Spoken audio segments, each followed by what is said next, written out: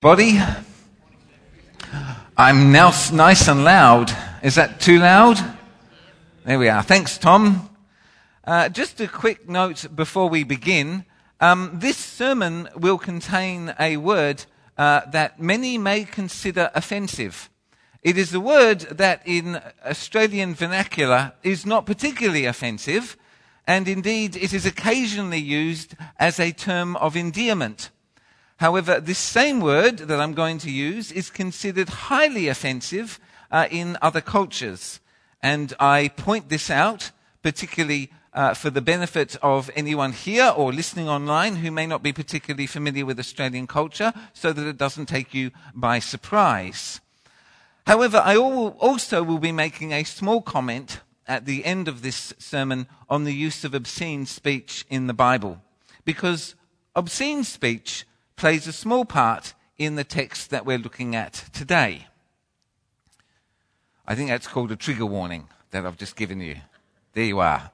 Well, let's make a start. Australia does not have an honour-shame culture. Of course, many nations do have an honour-shame culture, but when we think of such cultures or societies, they may seem very strange to us, even barbaric. When we think of honour-shame cultures, we might think of honour killings. Typically, when a father or a brother kills a woman in their household, even their own daughter or their own sister, in the name of the reputation of the family.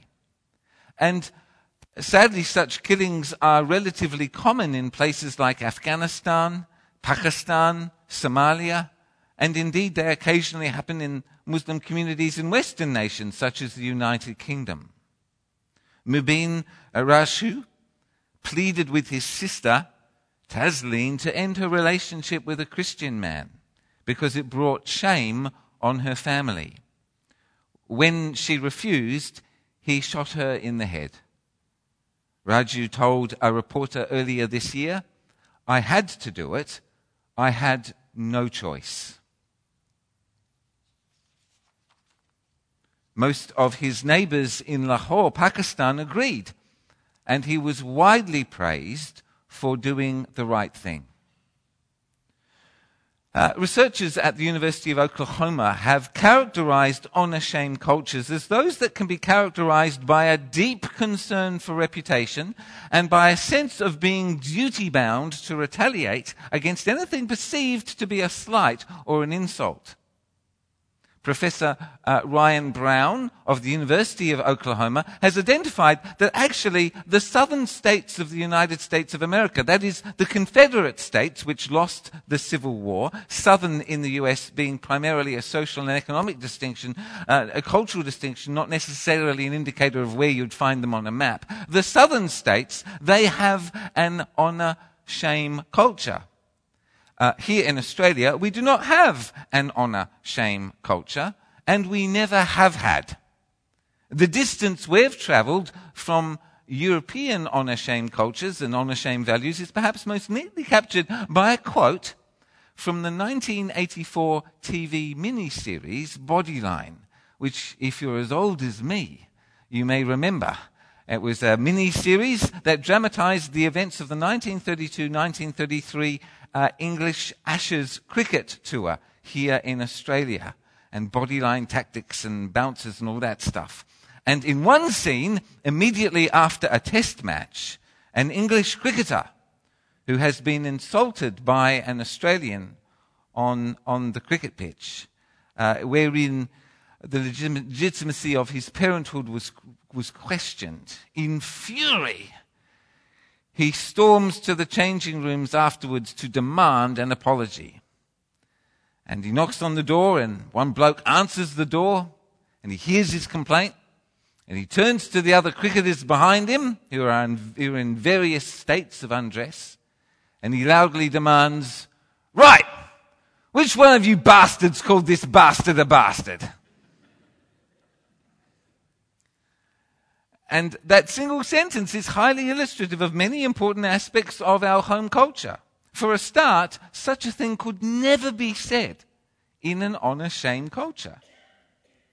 In his book, Honor Bound, Professor Brown argues that honor-shame cultures seem to develop wherever there is severe economic insecurity combined with a degree of lawlessness.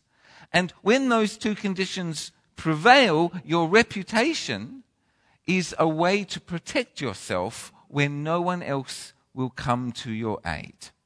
It's a way to protect yourself when no one else is coming to your aid.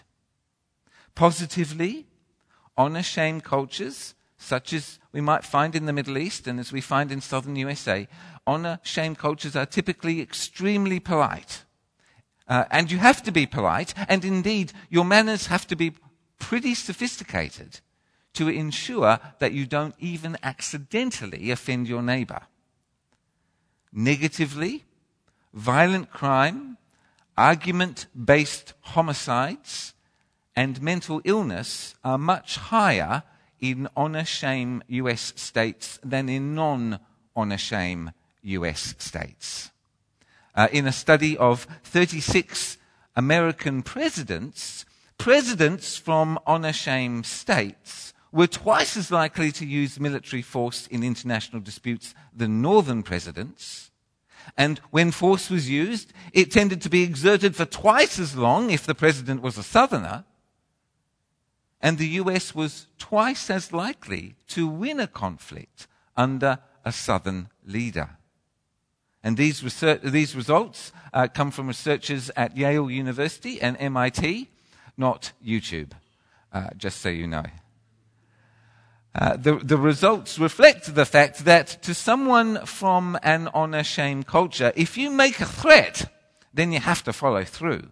Otherwise, your reputation will be damaged. Well, obviously, our story this morning comes direct from an honor-shame culture. David was viciously slandered and rejected by Nabal. And to any Middle Easterner, then or today, the insult that fell on David was absolutely intolerable. Nabal did and said unforgivable things from the perspective of an honor-shame culture. Now, David's request might sound a little bit strange to us. David and his 600 men have encamped themselves out in the wilderness of Paran, and it is sheep shearing time. Nearby, there is an extremely wealthy landowner named Nabal. He is a Calebite. He is descended from Caleb, tribe of Judah. He is therefore, in fact, actually a close relative of David's. And we're given a measure of his wealth, 1,000 goats and 3,000 sheep. And this in a culture where otherwise an entire village might only own 100 sheep. And even then that would take 2 or 3 full-time shepherds. So I guess this guy in current day terms, he'd be worth hundreds of millions of dollars, and he would be the head of an organization that employed hundreds of staff, maybe even thousands.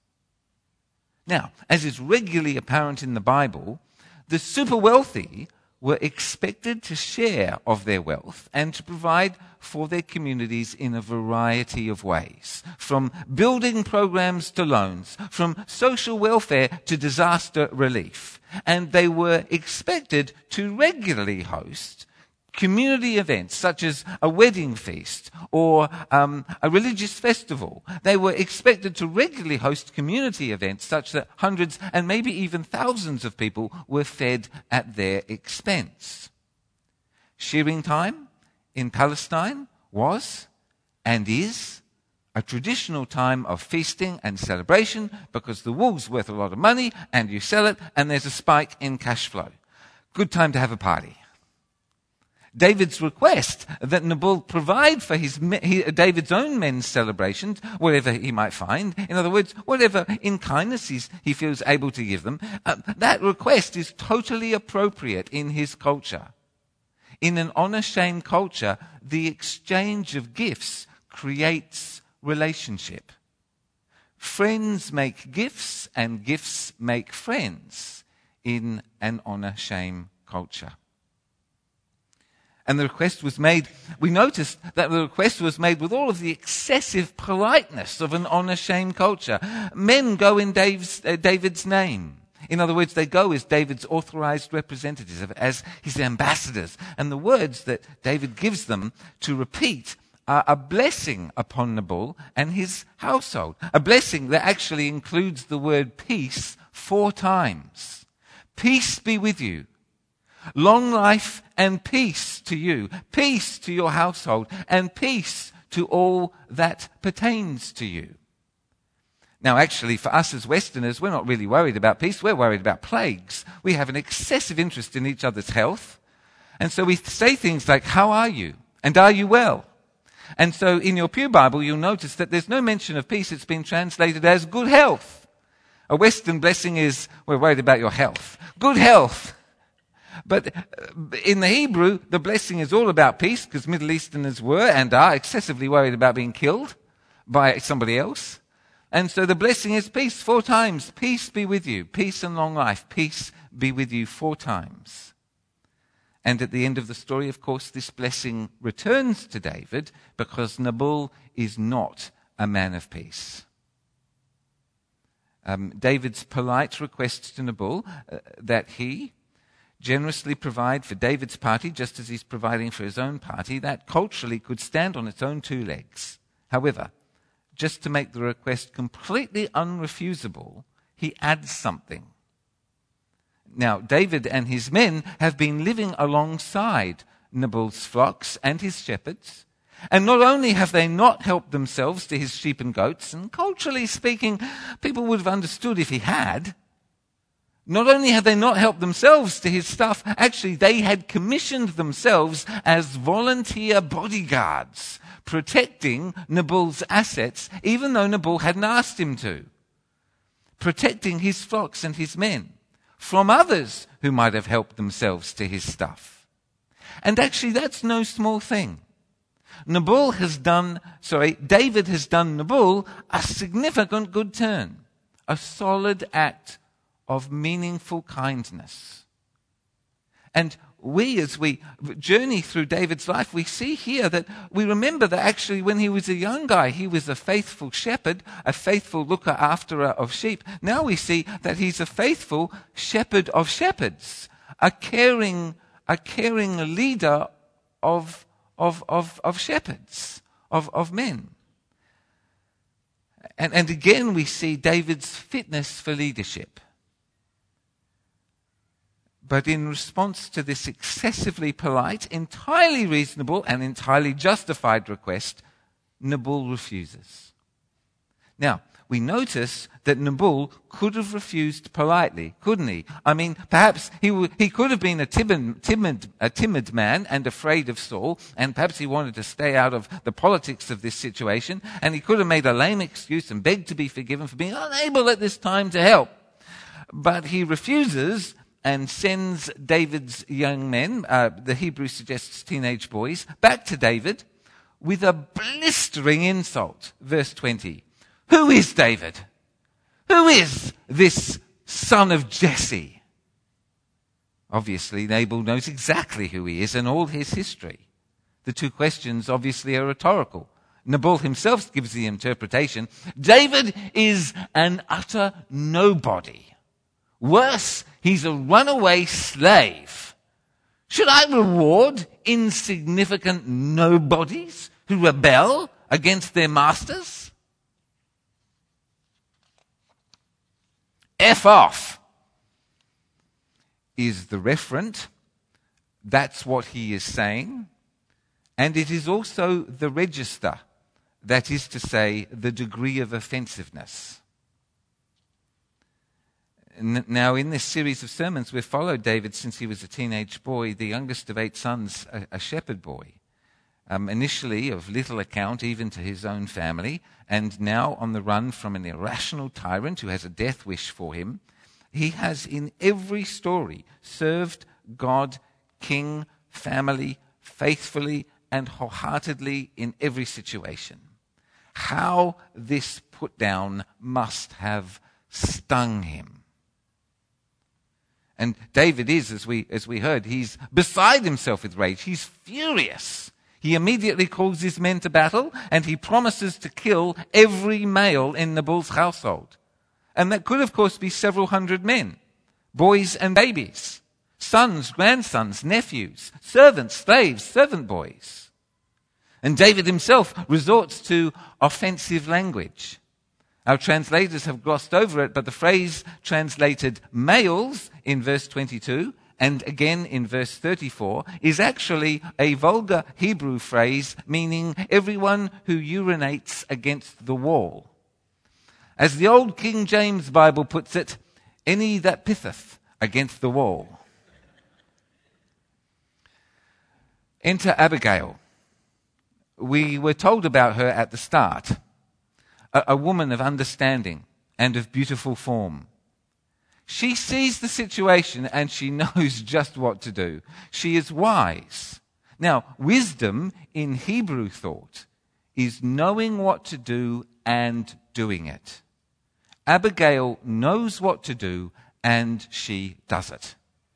And as the story unfolds, we see her wisdom in the following actions. Firstly, she reverses her husband's decision, smoothing over the question of David's request being denied. She hurriedly prepares and packs generous amounts of exactly the kinds of festive foods that David was originally requesting. So she goes behind her husband's back and she reverses her husband's decision. Perhaps her culture expected her to slavishly submit to her husband's decision, but now hundreds of lives depend upon her not doing that, and she was so right to not do that. She understands the times and knows what must be done. Secondly, Abigail does all that is needed in an honor-shame culture, and she does it right.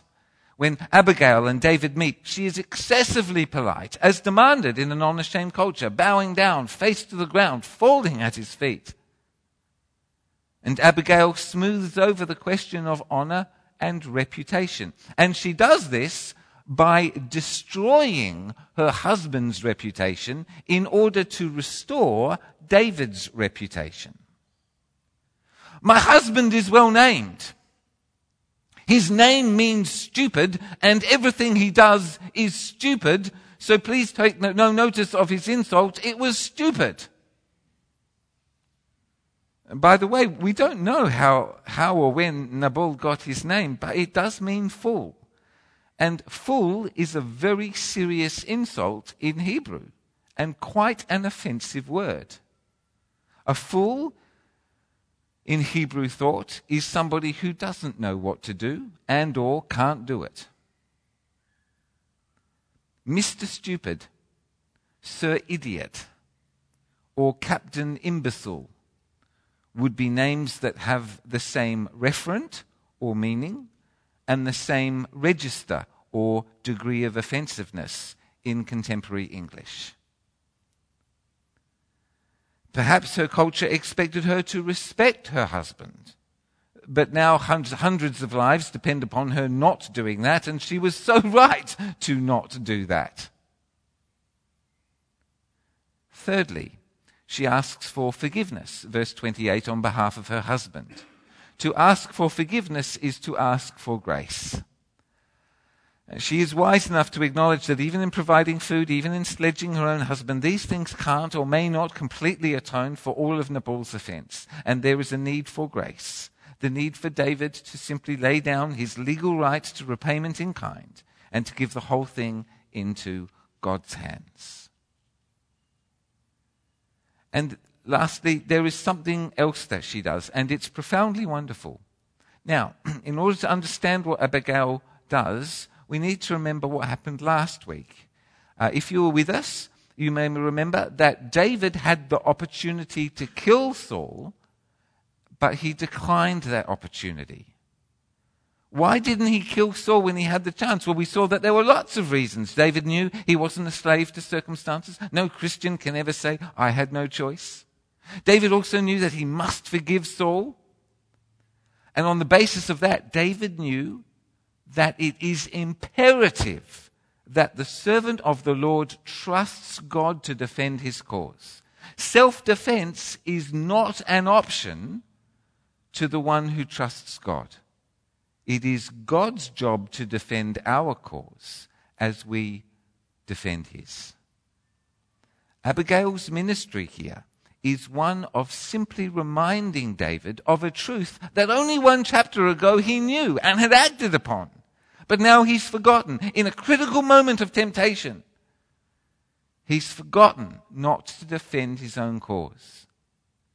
Abigail reminds him, verses 30 and 31, when the Lord has fulfilled for my Lord every good thing he promised concerning him and has appointed him ruler over Israel, my Lord will not have on his conscience the staggering burden of needless bloodshed or of having avenged himself. And in verses 32 and following, David replies, praise be to the Lord, the God of Israel, who has sent you today to meet me. May you be blessed for your good judgment and for keeping me from bloodshed this day and from avenging myself with my own hands. Now, the verb translated avenged is simply the Hebrew verb to save. The translators have translated it avenged because in this context the question is indeed about one of vengeance in the face of an insult. But with that translation it might stop us from seeing perhaps that they're talking about salvation. Abigail's quick action has stalled David's attempt to save himself. And that's what David suddenly sees and is grateful for. Because either Jesus Christ is your Savior or you yourself are your Savior. You can't have it both ways. To try and save ourselves is to dispense with God. Jesus gave explanations to those who wanted explanations, and he judged those who judged him, and he questioned those who questioned him. But in front of his accusers, he was silent. And we are called to walk in his footsteps. When David's personal honor and reputation was at stake, he snapped. Committing himself to violently pursuing his own reputation, he started behaving just like Saul, didn't he? Go back to chapter 22 if you want to know what Saul's like. He went through with it and killed everybody. David, in this moment of weakness, he snaps and he starts behaving like Saul. And who is he copying? He's copying Nabal, who is repaid good with evil. David decides to repay evil with evil. He started to copy Nabal. This is actually, folks, what we do whenever we retaliate in same kind. What we do is we imitate the person who has offended us. It's a great compliment. It's the highest compliment you can pay. Imitation is the sincerest form of worship. If I'm driving along and there's a road rage incident and somebody hurls abuse at me, if I hurl abuse back at them, I've paid them the highest compliment I can by imitating them, by conforming myself to their image and likeness. But Abigail, providentially sent by God, saved David from saving himself. And so David forgave. And in forgiving, he trusted God to defend his cause. He trusted the Lord to save him. And in forgiving, David copied God, in whose image and likeness he had been created. Well, Abigail returns home. She has the wisdom not to tell her husband what she's done whilst he's drunk, and he is indeed exceedingly drunk, and he's completely out of control. A wild party as though he was a king. Verse 37, we read that Abigail told Nabal all about it the next morning when, quote, he was sober, unquote. Those words translate the literal phrase, when the wine was coming out of him, unquote. That phrase obviously can be understood in a variety of ways, such as he was sobering up. But it might also mean, and I think it probably means, as he was vomiting. And that would make a lot of sense in the context, given that she has decided to tell him at daybreak, and that his drunkenness the night before was extreme. We'll resist the temptation to break for ice cream.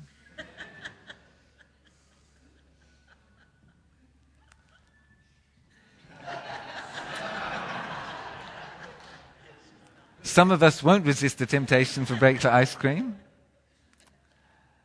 Abigail's life was in jeopardy. She'd gone behind her husband's back, reversed his decision, publicly destroyed his reputation, and made a laughingstock of him in front of the entire community. I think she did well to break the news to him while he was on his knees, retching and vomiting, unable to get to his feet or take 2 steps away from the toilet. Good idea, Abigail. And we read that the news was so profoundly shocking to him in that state that he had a massive heart attack, or more likely a massive stroke. And after 10 days of being in a coma, he died. In verse 39, David hears about Nabal's death and he praises God. And we need to be careful. David isn't gloating. He isn't taking pleasure in Nabal's suffering and death, but he is rejoicing in the fact that both he and Abigail trusted God and God came to their rescue. Of course, in this situation, which was of Nabal's own doing, could not be resolved without either Nabal dying, or, on the one hand, or Abigail and David's men dying. If Nabal had recovered, they would have all lost their lives. God came to their rescue and established justice in the world because there were people waiting and trusting for him to establish justice in the world. David sees, yes, there is justice in the world. Praise be to God. Our God always vindicates the one who trusts in him. Always vindicates the one who trusts in him, and because of that does things his way and waits for his salvation. The episode ends with David rescuing Abigail. We can understand that actually Abigail was a childless widow now, and her life, in a real sense, is now in jeopardy. Childless widows were kind of they were statusless. David now comes to her rescue, rescuing her from being a childless widow, taking her to be his wife. The whole story is written from the perspective of an honor-shame culture. Indeed, the entire Bible, both Old and New Testaments, were written in the context of honor-shame cultures, either ancient Near Eastern or Greco-Roman versions of honor-shame. What I want us to see here today is that whilst this story assumes the context of an honor-shame culture, it's actually sowing the seeds of its destruction. David and Abigail live in the context of an honor-shame culture, but their behavior undermines its basic premises. And Jesus often openly took aim at honor-shame culture and tore it down, because the culture of the kingdom of God is not honor-shame, but grace-truth. Grace, forgiveness, acceptance, belonging. Does nobody condemn you? Neither then do I condemn you. Go in peace. Truth, more important than shame, more important than reputation, more important than losing face, more important than social standing. Go, leave your life of sin. Grace and truth. That's what's going on here culturally. What's going on here spiritually? Well, in order to grasp the spiritual significance of what's happened here, we just need to remember that David is God's Messiah. He's anointed one. He's been anointed with oil. He's been filled with the Holy Spirit. He is the Christ. And God has made these promises to David through a prophet, the prophet Samuel. And these promises have become widely known. We saw in an earlier episode how even the Philistines have heard the good news, the gospel of David, and they're believing it, although not in a saving way. So David is not a nobody who has run away from his master. He's the Messiah. And when we remember this, we see that Nabal, in rejecting and insulting David, was actually deliberately rejecting and insulting God's word through the prophet Samuel. The fool says in his heart, there is no God. And that was David's prayer in response to this episode. Nabal was accepting Saul's word about David, and Nabal died.